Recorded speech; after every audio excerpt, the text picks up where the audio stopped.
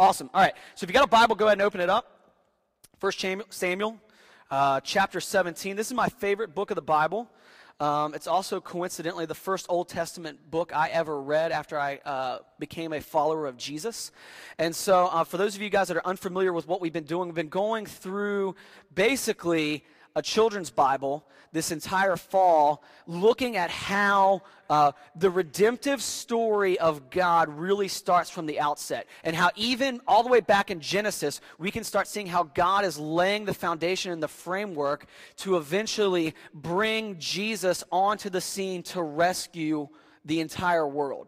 It's what we've been looking at, it's what we've been trying to see, because there's this tendency for us, especially if we grew up in the church, to view the Old Testament as a collection of moralistic stories that can teach us some good things and how to act. And in reality, if you treat the Old Testament that way, one, you're going to be binding yourself up with legalism, and you're going to be very disappointed and constantly beating yourself up for not living up to the standards that you're trying to find there. But you're also going to miss out who the actual hero of the Bible is. Because when you take the Bible and you make it about moralistic rules and laws, you are making yourself the centerpiece of the story of the Bible. When in reality, the centerpiece of the story of the Bible is God sending his only Son to rescue us from our sin.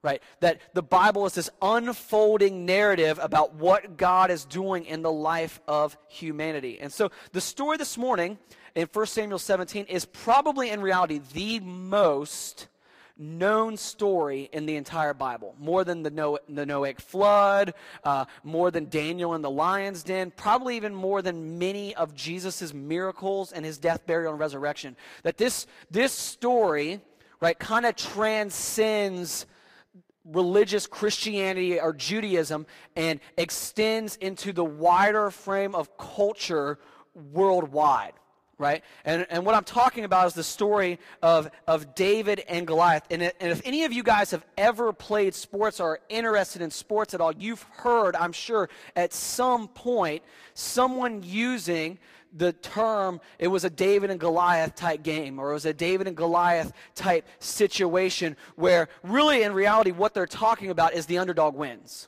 Right? The underdog comes into this situation, they had no chance, and then they ended up winning the game. And and movies have even been written around this type of idea, right? The story of Rudy, right? The small kid who wants to go to Notre Dame, and he ends up getting to play one snap for Notre Dame and gets a sack while he's there. But really this even happens and unfolds every year in sports, where small schools, small colleges, right, come to a big school and end up beating them. In football, right? Happened to UF a couple years ago, if I remember correctly, right? My school, James Madison University, very, very small school in Virginia, beat Virginia Tech in Virginia Tech a couple years ago. It's like the only thing my school has to be proud of, right, in the sports arena for the last 80 years of their existence, okay? We were like, oh my gosh, yes, we beat Virginia Tech. We never need to win another football game again, right? And it's this idea of they weren't supposed to win, all the odds were stacked against them, and yet they were able to put it out. One more example, think about the NCAA basketball tournament, right?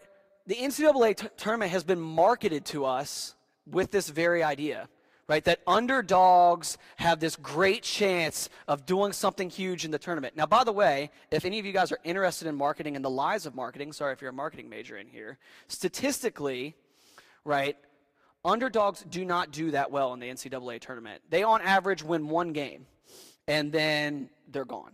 Right, so some of you guys are filling out a bracket here in a couple months and UF's ranked 11 or lower. Don't pick them to go further than the first round. They're not going to, because statistically it doesn't happen. But over and over again, we see the idea of David and Goliath coming out, right, in popular culture, even in places that don't have a biblical history or church history in their culture. And when stories are retold with this idea of the underdog David defeating Goliath, right, they always run to the idea of what we see in 1 Samuel chapter 17. But the reality is what is going on in the biblical account of David and Goliath is really not the main point that pop culture has taken from it. Right? God didn't have the story of David and Goliath shared so that when we're the underdog in some situation, we can sit there and be like, I can have courage like David. Right? Because the underdog always has a shot if they just give it their all. Right? That is not the story that God is trying to communicate. It's not a story about having amazing human courage and being able to overcome the unspeakable odds that are before you. But instead, it's actually a story connected to just about every other story we've looked at up until this point. God's people have been told something. God's people fear and don't trust the Lord. And God mercifully and lovingly keeps his promise to protect and preserve and continue the story of redemption at this point through the nation of Israel anyway.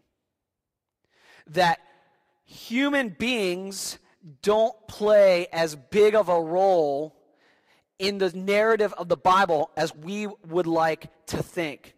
That God, in this particular story, is going to act for his people despite their actions and their faith. So a couple quick notes. Because last week we saw the story of Moses leading Israel out of Egypt. And so we've skipped way forward in redemptive history as far as Israel is concerned, okay? So Israel at this point has spent 40 years in the wilderness and then entered into the land that Abraham had been promised. They took over most of the land and have now settled it. And then they went through a season of listening to God, not listening to God, having good leaders, having bad leaders, and this up and down roller coaster as a nation of when they weren't listening to God, God would give them over to their enemies. When they were listening and following God, or when God would send a judge, that he would give them victory and reprieve from their enemies. And then we get to the point where we get to the book of 1 Samuel, and the people of Israel look around at the landscape of the other countries and cultures around them. They say, you know what's different about us from the other countries and why we struggle so much? We need a king. We need a king. That's what we need to fix everything that's going on in Israel. We need a king. And so they start clamoring for a king, and Samuel, who's the high priest at the time, is like, you guys don't need a king. God is your king. Right? God has protected you. God has brought you to this point. God has gotten you as a nation and a people group to where you are right now. You don't need a king. God is there for you. And they're like, no. You're wrong, Samuel.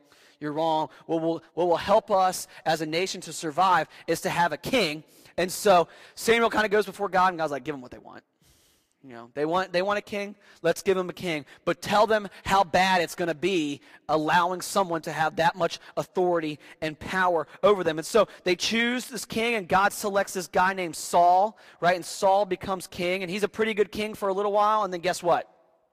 Does exactly what God said would happen. He stops listening to the Lord, and God leaves him. The Holy Spirit leaves him, and so then God comes to Samuel and says, "Hey, I'm gonna give you a new king. I want you to go find him." And so the chapter before the one we're looking at today is the first time we will see David introduced into the narrative, and this is where, right, Samuel goes to this farmer named Jesse. Jesse has all these sons, and Samuel gets there and is like, okay, one of these older sons has to be the king. This is who God's talking about. And God's like, no, not him. And then finally Samuel's like, well, this is all the sons. What's going on, God? Where's the guy you told me to come see? And Jesse's like, well, I have a son out in the field. He's a shepherd boy. He's really young.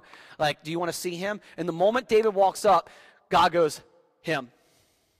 That's the guy I've chosen to lead Israel at this point, this young kid. Right, so go ahead and anoint him because he's going to be the next king of Israel. Now, at this point, when David has been anointed king of Israel, Saul is actually still technically, politically, the king of Israel. And David is probably roughly 13 years old. Can you imagine being king of an entire nation at age 13? Right, kind of a big deal. And so we're at this point now, we're in this weird transition phase in the story of the book of 1 Samuel where Saul is still in charge, but God is moving the nation of Israel toward David's kingship and David's leadership. Okay? So when we get to 1 Samuel 17, here's what's going to happen. Now the Philistines gathered their armies for battle, and they were gathered at Socoh, which belongs to Judah, and encamped between Socoh and Azekah, and Ephes Damim. And Saul and the men of Israel were gathered and encamped in the valley of Elah, and drew up in line of battle against the Philistines. And the Philistines stood on the mountain on one side, and Israel stood on the mountain on the other side with a valley between them. Okay, so we immediately move from this story of where David has been named king, and then David's going to join Saul's court as a music player, to, hey, the Philistines have moved into southern Israel and are standing at the edge of a valley. Now, strategically, geographically, as far as Israel's concerned, this southern section of Israel or Judah, where the army of the Philistines are located and where they're camping, is pretty important. If they're able to move further up into the valley, they'll be able to control any travel through the land, and subsequently they'll basically be able to take over the country. And so they set up there, and they set up by this place called Sukkah, and on the other side, Saul and the Israelites see them setting up, and so they say, okay, well, we're going to set up on the opposite side of the valley, protecting the entryway into the valley on their way north into Israel. And so they set up by this place called Azekah, and they're blocking them off. And what separates the two armies is this dried out riverbed called a wadi, okay? And so in this area, there might be some water trickling through, but in reality, it's just a pretty flat, low area with mountains and valleys on the side of them. I know some of you Floridians are having a hard time knowing what a mountain is. It's those really tall things, right, that are made up of dirt and rock and clay and other things, and they can go pretty high up into the sky, okay? And so these are in the southern part of Israel, and they are surrounded by them in this particular section of the country. And basically what they do is they sit there and they just prepare for battle.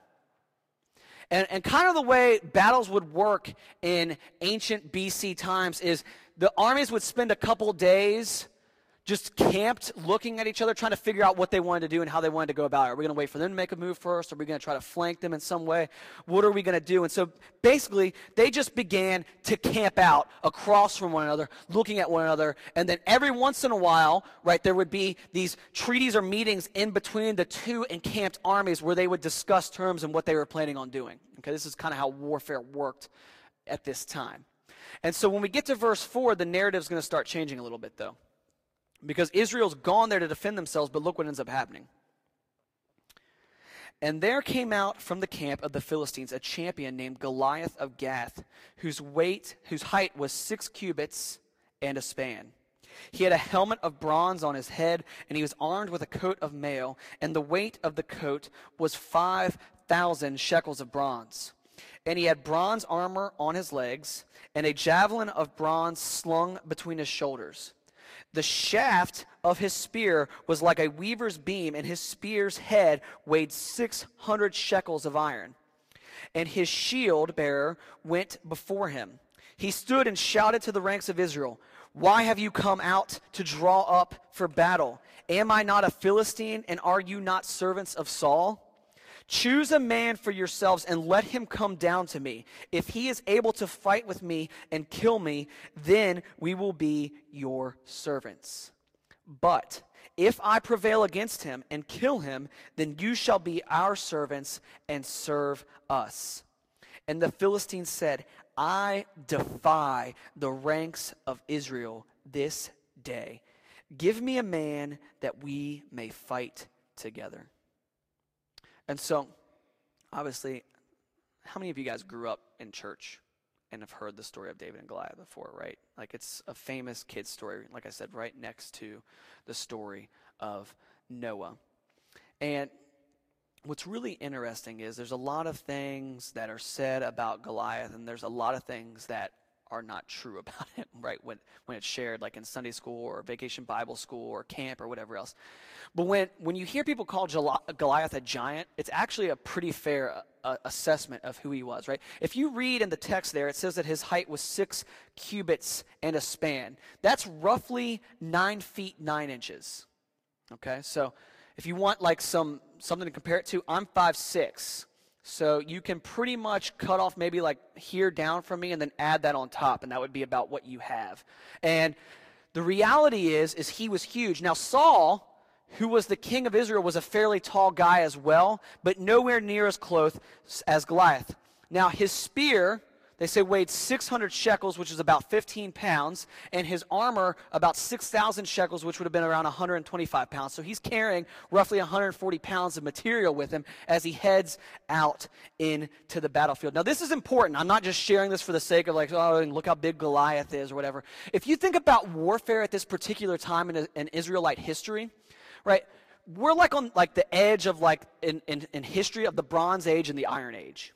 Okay, so first of all, the fact that they're saying Goliath has an iron spear shows that the Philistines were pretty advanced in military terms. On top of that, the Israelites were mostly shepherds, and earlier on we see in the book of Samuel that they actually have not been allowed to make their own weapons. They had to go to Philistia to make them because there were no armor smiths in Israel. And so their weapons were very primitive, and they did not have anything like iron mail armor, bronze helmets. They didn't have any of that type of protection to protect them, save for maybe Saul and a few people in his court.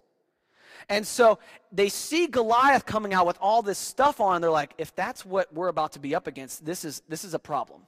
He's 9 feet 9 inches, and he's wearing 125 pounds of metal on his body simply as protection. How in the world will we ever do anything to him? Our weapons can't even begin to make a dent in what he's wearing.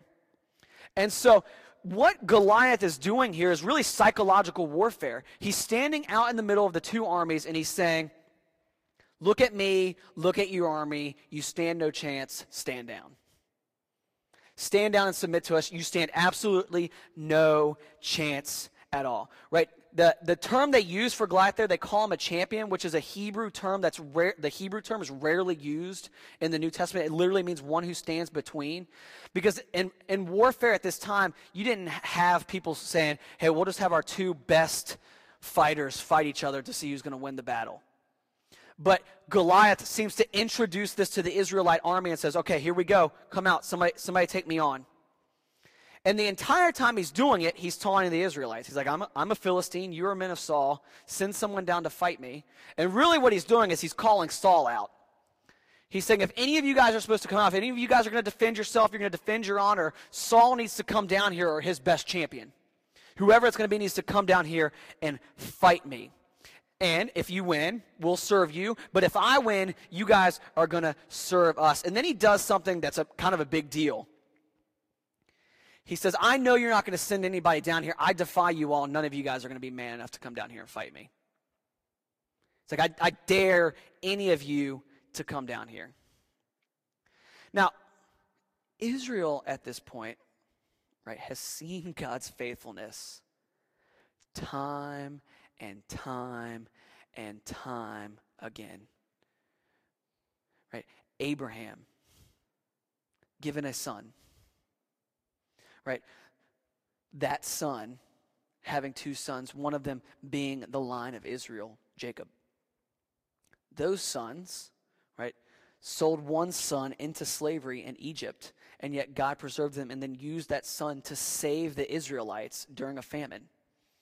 Then they were enslaved in Egypt because they went down there to be saved from the famine, and then God delivered them from Egypt.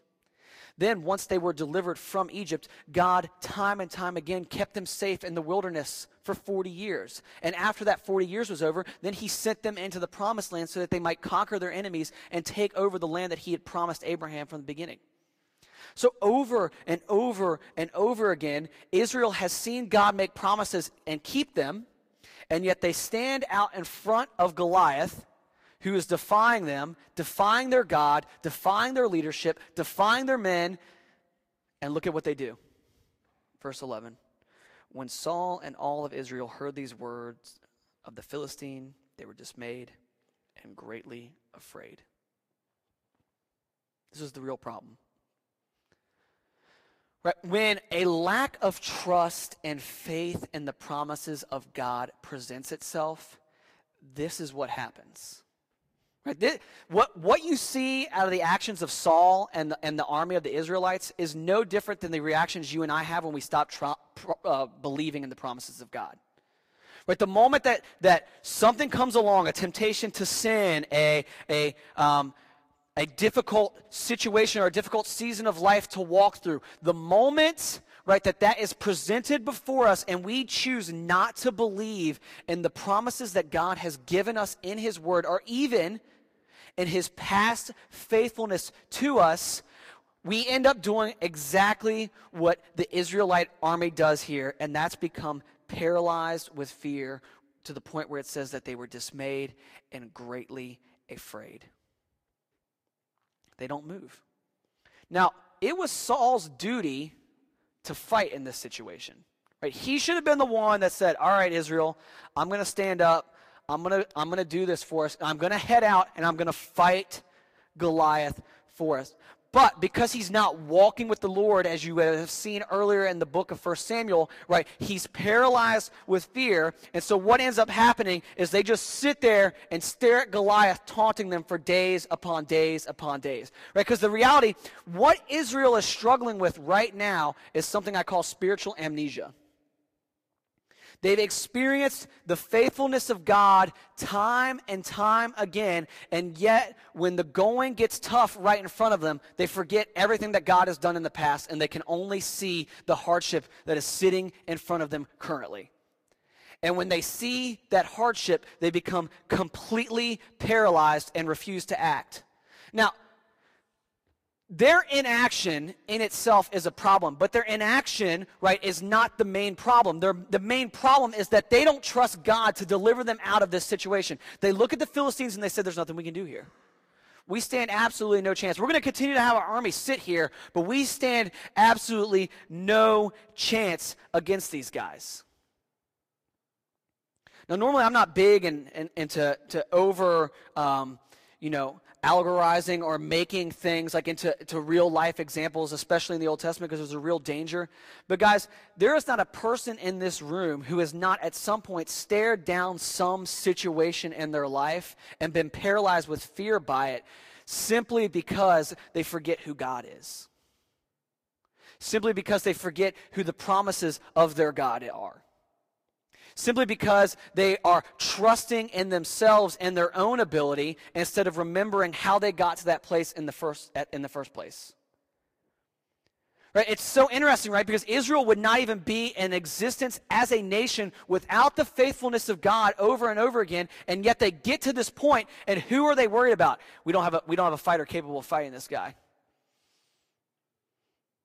It's the same way, like in my marriage, where I've seen Jackie and I be paralyzed financially at times and not knowing where the money's going to come. If Jackie and I have this tendency to bicker. Sorry, sweetie, I'm going to throw you under the bus right now. Are you ready for this? Okay? So, right, I grew up in a home. My parents did pretty well. I never really had to worry about money. Jackie grew up in a home that was pretty broken, and so they were constantly struggling with money. And so then Jackie foolishly married me, who makes no money. And like our first year of marriage, I think we made about $35. After all was said and done. Right? And so there's these moments where, like, I would say, I want us to do something, or I want us to support this missionary or do this thing. And Jackie's like, we don't have any money. Where's that going to come from? I'm like, don't worry about it. Now, it wasn't because of some great faith in me that I'm, like, saying to do this. It was just because I was always used to be like, we'll just do it, it'll just happen, right? I was foolish and naive at how, like, balancing a checkbook works, right? And actually doing things with money works. I'm like, we'll just do it. Now, the interesting thing was this was this like crossroads in our marriage, because Jackie's like paralyzed with fear. She's like, if we spend that money, you will not eat next week. And she's like, even Taco Bell, which is $1, even that, you cannot, we will not be able to afford it. You will eat nothing. And I'm like, oh, God math, right? God will just show up. It'll be fine. It'll be good. Now, here's the thing, right? In those moments, right, we're brought to a crossroads where we're going to choose to act and do something that we feel led to do and we feel is the right thing to do, but the situation we see around us paralyzes us with fear, right? With my wife in that situation, what paralyzed her, she's like, well, you don't make any money. How are you going to pay for this? Right? With the Israelites in the situation, we don't have any great warriors or champions. How are we going to win this battle? Right? It can be involved in any situation, though, like with reconciliation of friendships, right? Well, we don't really have that strong of a relationship, or we don't really communicate that well, or he's a jerk when we're fighting, or she just cries the whole time whenever we're trying to work anything out, right? And we sit there and we get paralyzed by the scenario and the situation around us instead of remembering the faithfulness of brought us there in the first place. right? Like, for example, in Jackie and I's situation, God had lovingly always provided for Jackie, even till that point. It may not have looked as good as what some other people in prosperity terms had enjoyed, but he had still provided. And the same was true for me. And yet you can come to that moment and you can stare at your checkbook and be like, I'm not going to act. I'm not going to move. And the Israelites get to this point where they sit there, they have spiritual amnesia, and they're paralyzed, and they refuse to act. Now, what's going to happen is God's going to move into the situation and rescue Israel from themselves. Okay, look at verse 12. Now David was the son of an Ephrathite of Bethlehem in Judah named Jesse, who had 8 sons. And in the days of Saul, the man was already old and advanced in years, right? So they're reintroducing David to the story. The 3 oldest sons of Jesse had followed Saul to the battle, and the names of his 3 sons who went to the battle were Eliab, the firstborn, next to him Abinadab, and the third Shammah. David was the youngest. The 3 eldest followed Saul.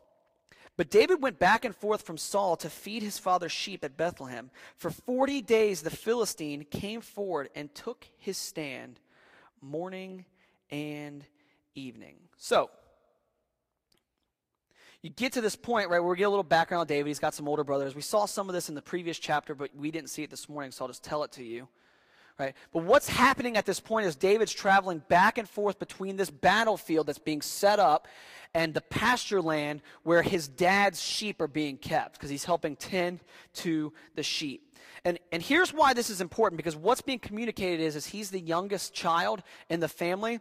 And if you throw up Numbers 1:3 for me real quick, this probably gives us an indication of about how old David was. But since he was not in the military, we know that he is at least under the age of 20, because when they did the census in Numbers chapter 1, he says, from 20 years old and upward, all in Israel who are able to go to war, you and Aaron shall list them in company by company. And so the draft age, if you will, for the nation of Israel was age 20. And so because David was young but not at the battle site, we know he's at least under the age of 20. He's not allowed to be in battle yet. And as a matter of fact, he's so young, he's not even a squire or someone who's there. Okay, so he's traveling back and forth, and what he's doing is he's taking food from his dad's farm, bringing it to his brothers and for his company commanders so that they can eat while they're sitting along at the battle site. Because if you look at what they say there, how many days is this standoff at this point? 40 days. Now imagine 40 days of no school or work and how productive you would be if life was still going on around you. This 40 days is completely paralyzing Israel, both from a spiritual aspect but also from an economic aspect. They're not able to do any of the things they need to do to farm the land. They're an agrarian society, and they're not able to take care of their farms or whatever they're doing because these men are laid out in battle array standing across from one another.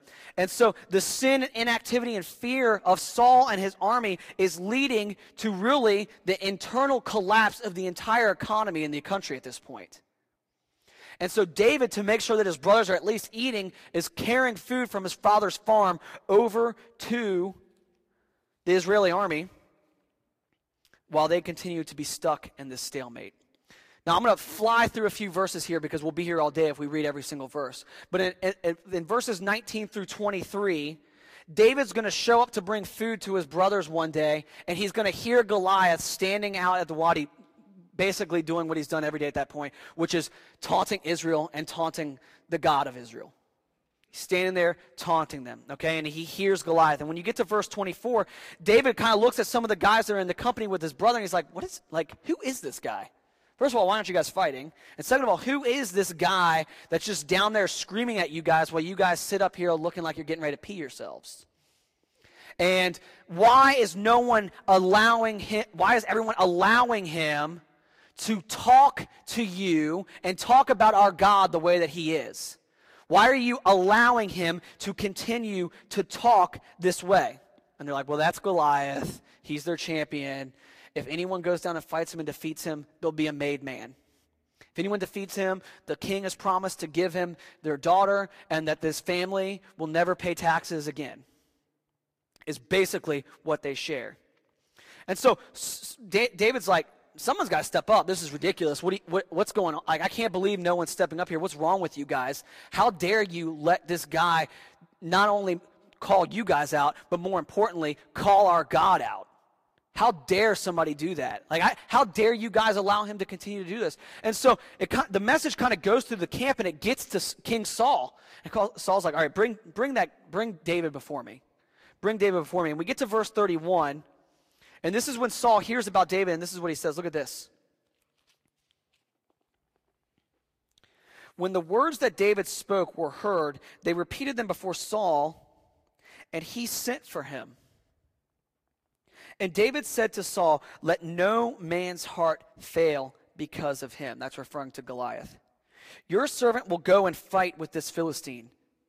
And Saul said to David, you are not able to go against this Philistine to fight with him, for you are but a youth, and he has been a man of war from his youth. But David said to Saul, your servant used to keep sheep for his father. And when there came a lion or a bear and took a lamb from the flock, I went out after him and struck him and delivered it out of his mouth. And if he arose against me, I caught him by his beard and struck him and killed him. Your servant has struck down both lions and bears, and this uncircumcised Philistine shall be like one of them, for he has defied the armies of the living God. So here you have this kid, right, maybe at most 19, show up, hears Goliath taunting the armies. Not a man has moved for 40 days, and he goes in to talk with King Saul and says, let no man's heart fail because of Goliath. Your servant will go and fight with this Philistine. Now this is where we kind of get into our moment of like, oh, this is the great story of like the underdog and whatever else, right? Because if you're reading this, you're like, David has a death wish, right? He stands no chance in what's going on here. And yet, not only is David willing to do this, but I don't know if I'm reading too heavy into that, but he seems pretty ticked off to me, right? That there's this righteous anger coursing through his veins where his love for God and the people of God is being trounced upon, and he's not going to take it. Now, stop and think about that for a second, right? All Goliath was doing was saying, hey, you guys are afraid to fight me. You guys won't do anything, and your God's a joke. And look at the response of David, who loves God and has placed his faith and trust in him, to the way that someone talks about God. Guys, here's something that I'm like super concerned about with our generation. We don't care enough about the things that really matter as the church, and so we're losing our voice because we won't stand for anything. Right? I don't mean like defending ourselves in the political arena, right? Or being able to give the right of types of apologetics to certain types of arguments against those who might have an atheistic or agnostic worldview. No, I'm referring to when we start talking about things that are clear issues, especially in our country. I'm talking about racial injustice, poverty, right? The treatment of women and children. Guys, if you're going to go to church and claim to be a disciple of Christ and then not stand against those things, please stop calling yourself a disciple of Jesus. Please. Okay? I was told by Derek not to get overly political this morning, so I'm not. Okay? But we are, amen, right? But we are in the middle of a season right now, right, where tensions are very, very, very high in our country. Okay? 30 years old, I know I'm young, but it's the most tense I've seen it in my lifetime. And you want to know why? Because it should be. There are some serious, serious issues underlying multiple layers of the country we live in right now. And the church, I beg of you, the church, I'm not talking about this building. I'm talking about you, the people, if you are a follower and disciple of Jesus Christ here this morning, need to say something about it.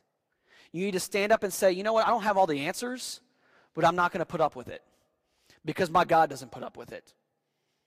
I'm not going to put up with injustice. The same way that David walks into this situation and says, nope, not going to let you talk about God and God's people that way. Not going to let you treat them that way. Not going to let you act that way. The people of God should be leading the charge for justice and wholeness, not trying to defend things because of a particular political leaning. And that's both sides, by the way. I am not calling out a particular candidate right now. That as the church, we will lose any credibility and voice we have if we don't stand on the right side of this issue. And so I'm begging you right now to be in prayer about what this looks like in light of what God has to say about racial injustice, poverty, the treatment of children and women in this country. All of these things, right? Very, very important issues. And the decisions you make are dictating a lot, both in your own heart about what you prioritize and care about, but also to an unbelieving world around you, right? I've had friends in the last couple days contact me asking me how the church can continue to stand behind some of the things that they've seen going on in the last 6 months in our country. And my response has to be, sadly, I don't know why they are. But like David, we can stand for something better, the way of God. The way that he wants and the things that he's asked of us in dealing with injustice and disparity. And so David's like, look, I'm ticked. I don't know why no one else in this military is ticked right now, but I'm pretty ticked off right now, and I'll fight him. Of course, Saul's immediate response is, dude, you're too young. You can't, you're not even old enough to fight. You can't go out there. And so David, I guess in a brilliant legal strategy, says, well, what about that time I killed a bear and a lion? You know, this Philistine's, he can't be that much bigger than a bear, right? You know, and God delivered the bear and the lion over to me. I'll just kill this guy the same way that I killed the bear. I'm not worried about it at all. And then you see verse 37. Look at what he says. And David said, the Lord who delivered me from the paw of the lion and from the paw of the bear will deliver me from the hand of this Philistine. He's not like super confident in his own ability. Who is he confident in? God. He's like, look at how big I am. Not a big dude. I fought a freaking bear and won. And I also fought a lion and won. Clearly, God gave me aid. I'm going to trust him again. Right? I've seen God do everything else with Israel. Why not trust him in this situation? Why not trust God here? He'll be with me. And so then Saul's like, okay. And then like kind of gives this like half-hearted, like, Lord be with you. You know, like, go ahead, right? You know, that fake thing that my church used to always do growing up, but they didn't really care what you were doing. Right? He says, like, oh, Lord be with you. And then we get to the part of the text that we read from today. Right? You get to verses 38 through 40, and Saul's like, okay, well, at least put my armor on, David. You know, at least put my armor on and go out there and be ready to fight this guy. And so he starts trying to put on Saul's armor, and he can't put it on. It's too big for him. It weighs him down. He's like, nah, I don't need this. It's not a big deal. And the weapon of choice that he has is his shepherd's staff, which, to translate that for you, think strong walking stick. Okay? So he's going to fight this guy with a 15-pound spear, and he's like, I got this really sweet stick that I'm going to walk into this battle with.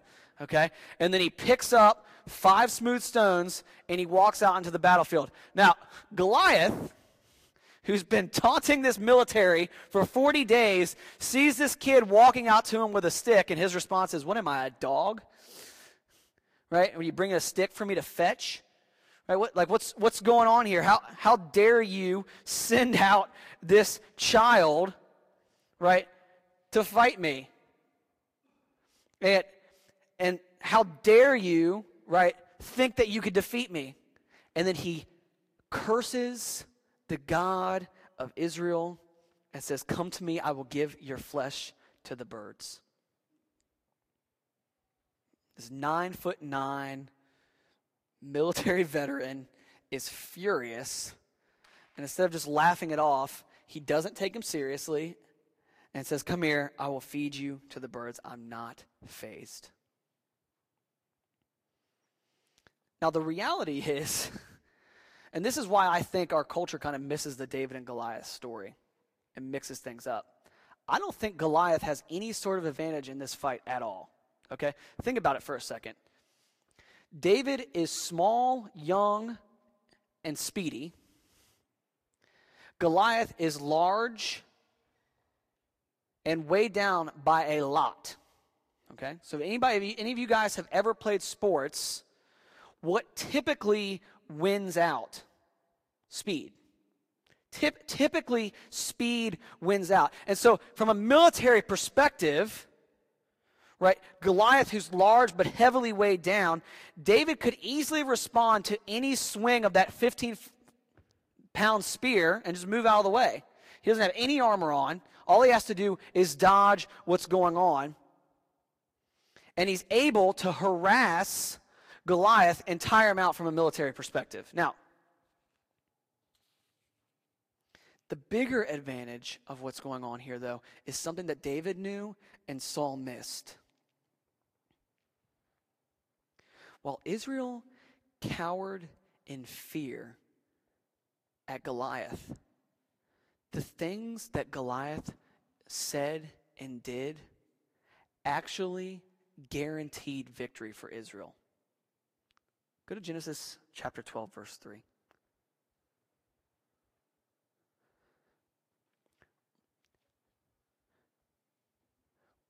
This is God's promise to Abraham. And these Israelites are descendants of Abraham. "I will bless those who bless you, and him who dishonors you I will curse. And in you all the families of the earth shall be blessed." So David, who knew the promises of God, knew what God had done over and over again, is like, this guy's cashed his ticket to defeat. By cursing us and cursing our God, he's actually set himself up to lose, because I know that when God promises something, he comes through. I know that when God says he's going to do something, he does it. I know that when God makes a promise, he keeps his promise.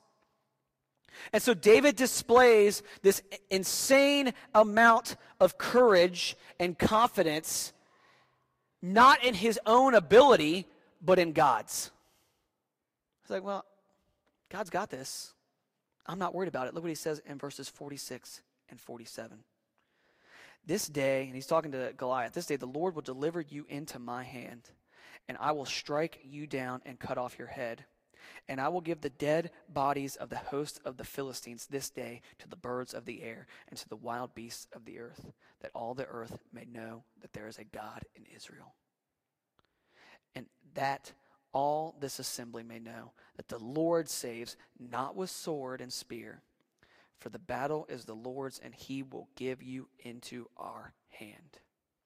The same way that we saw last week that God saved the entire Israelite nation by placing himself in a pillar of smoke between the most powerful army at the time, and then parted the Red Sea so that they might cross. David looks back on that, looks at the promises of God, and says, this is nothing compared to what my God can do. Nothing. He's got this one in the bag. This is so easy. So we know what happens, right? He walks out, he flings the stone, it hits Goliath in the forehead. Goliath gets knocked out, he walks up, he takes Goliath's own sword, because he didn't have one, and cuts Goliath's head off. And what do the Philistines do? They take off running, right? They didn't keep up their end of the bargain. And Israel wins a great battle. And so many of us, we read that story, and the lesson that we take away from it is, got to have courage like David. Right? Got to have faith like David. And some of that is true. I mean, there's some things to glean from that. There's some things to see there. So it should be some encouragement for us to see the faithfulness of other men and women who followed the Lord, and that might encourage us. Because David, more than anyone, should have shrunk away, and he didn't, because he knew who his God was and he trusted him. And really, in reality, right, like the important lesson here is not being like David in his actions, but knowing about God's promises and trusting them. I think the epidemic that we have seen in Scripture since Genesis chapter 3 has been a lack of trust in the goodness of God. That God might declare something to be good and true, and we respond with a lack of trust and with a lack of response to his goodness. Right, with Adam and Eve, don't eat of that tree, you will surely die, you don't need it. And what do? They eat from the tree. And we tend to, just like our first parents, be paralyzed by trusting in anything else but God. Trusting in ourselves, trusting in our job, trusting in another person, trusting in politics, trusting in some sort of system. And when the road gets hard, we get paralyzed by fear the same way Israel does. And yet, the promise of Scripture is that God always has the final word. That God always has the final say. That God is always faithful to his promise, not because of something his people do, but because he is faithful. It's just who he is. The reality is Israel did not deserve to be delivered from this battle. They refused to fight Goliath. They were completely paralyzed by fear. They exercised a very poor witness of their God. This is why I still have hope for the church. Right? When I was talking earlier about the crossroads that I think we are in right now as the church in America, this is why I have great hope. Not because I think all of you are amazing, although I do love you, but I know your God. Right? God's been staring down the face of injustice for thousands of years. And the message of the gospel continues to expand, and the church continues to grow, and people continue to know the God of Abraham, Isaac, and Jacob. And that through them, God uses his people to bring restoration. Because the story and the hero of the story of David and Goliath is not David, it's his God. It's the God who delivered Goliath over to him and kept his promise. And while David will end up probably being the best king that Israel ever has in their history as a nation until they are conquered by the Babylonians, he's really just a part of God's big redemptive plan throughout the entire Old Testament. As he continues to reveal his faithfulness to mankind and show them who he is, David is just a stepping stone. Yes, he's a good king. Yes, he has his faith in God. Yes, he brought prosperity and military victories to Israel. Yes, he saved Israel many times through military conquest. But the most important thing about David is not even the fact that he did all these things for Israel, but the promise that God gave him while he was in office. Throw up 2 Samuel chapter 7. When David was in his later years as a king, he was in communion with God, and he had a prophet named Nathan. And these were God's words to that prophet Nathan for David. He says, "Now therefore, thus you shall say to my servant David, thus says the Lord of hosts, I took you from the pasture," like we saw today, "from following the sheep, that you should be prince over my people Israel." Notice, what does God call David? A prince. Because the real king is God. And I have been with you wherever you went, and have cut off all your enemies from before you. And I will make for you a great name, like the name of the great ones of the earth. Keep going.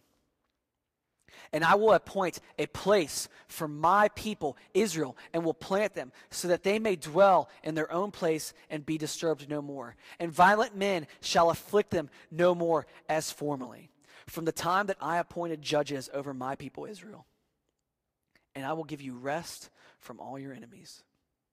Moreover, the Lord declares to you that the Lord will make you a house. When your days are fulfilled and you lie down with your fathers, I will raise up your offspring after you, who shall come from your body, and I will establish his kingdom. He shall build a house for my name, and I will establish the throne of his kingdom forever. I will be to him a father, and he shall be to me a son. When he commits iniquity, I will discipline him with the rod of men, with the stripes of the sons of men. But my steadfast love will not depart from him, as I took it from Saul, whom I put away from before you, and your house and your kingdom shall be made sure forever before me. Your throne shall be established forever. Guys, here's the promise that God is making to David in that moment. He's not talking about Solomon. Solomon's kingdom ended. Right? Solomon's kingdom did not run and last forever the way that God talks about here. But someone did fulfill this promise. Jesus. Right? This is why when you read early on in the gospel accounts and they show the lineage of Jesus' parents, they both trace back to the line of David. And like the king that is promised to David and his line in 2 Samuel, Jesus fulfills all these promises. Except that he's not punished for his own iniquities, he's punished for ours. He establishes a house forever, the church. That forever his kingdom will reign as he ascended into heaven and sits at the right hand of God the Father.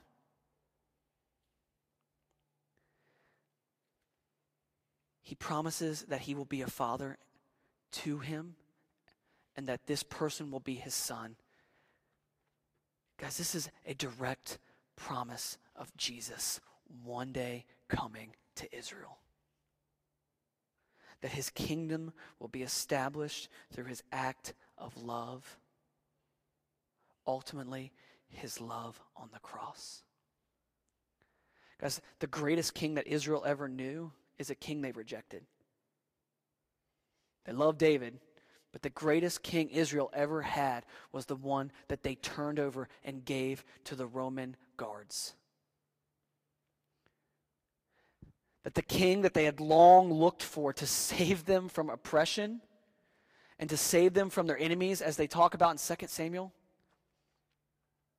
the greatest enemy is that of sin in ourselves. And that God, as we've seen time and time again in the Old Testament, keeps his promise and sent his son. And the promise to you and I from God is that his son came for a purpose. That he came, that he lived, and he died on account of our sins. That when Jesus went to the cross, he was carrying the weight and the penalty of all that we had done in rebellion towards God. So that God's wrath might be fully satisfied in him, he paid the penalty, was buried, and then rose again 3 days later in victory over sin and death. And the promise of God is that through Jesus, You're offered new life, forgiveness, and an eternal inheritance with him. That you can know who God is, that you can be known by him, that you can walk the rest of your life with him, knowing him and trusting him. Every Sunday we take communion here, and when we take communion, what we're doing is we're identifying with the belief that we believe Jesus' flesh and blood were poured out for us for the forgiveness of our sins.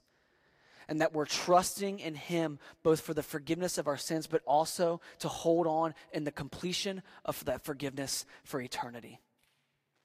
And so we're going to take communion here in just a moment. And as we're reflecting during that time, I would invite you to reflect on the nature and the character of God and who he is. He is faithful and he is good. And when God promises something, he does it. Are you struggling with family strife right now? God wants to see it reconciled. Are you struggling through economic strife right now?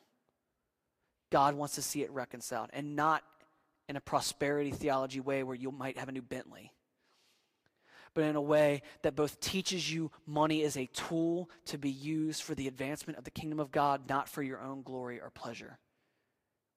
If you're walking through the midst of personal depression and emotional stress, the promises of God are that he wants to see that reconciled to him. If you see injustice all around you in the workplace or things that you do, God wants to see that reconciled. And the promises of God is that he will do it. Might we trust him enough so that he might act and use us to do this? Let's pray.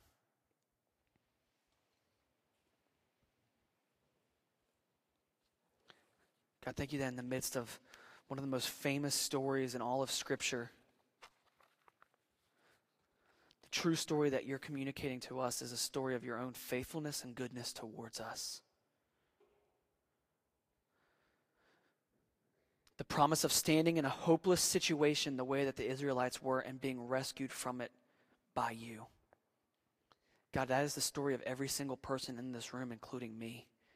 We stand staring down the greatest enemy that has ever existed, and that is the enemy of ourselves with our sin and rebellion towards you.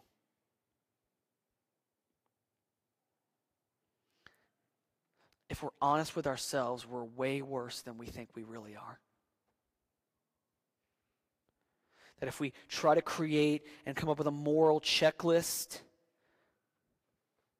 we will inevitably fail time and time again.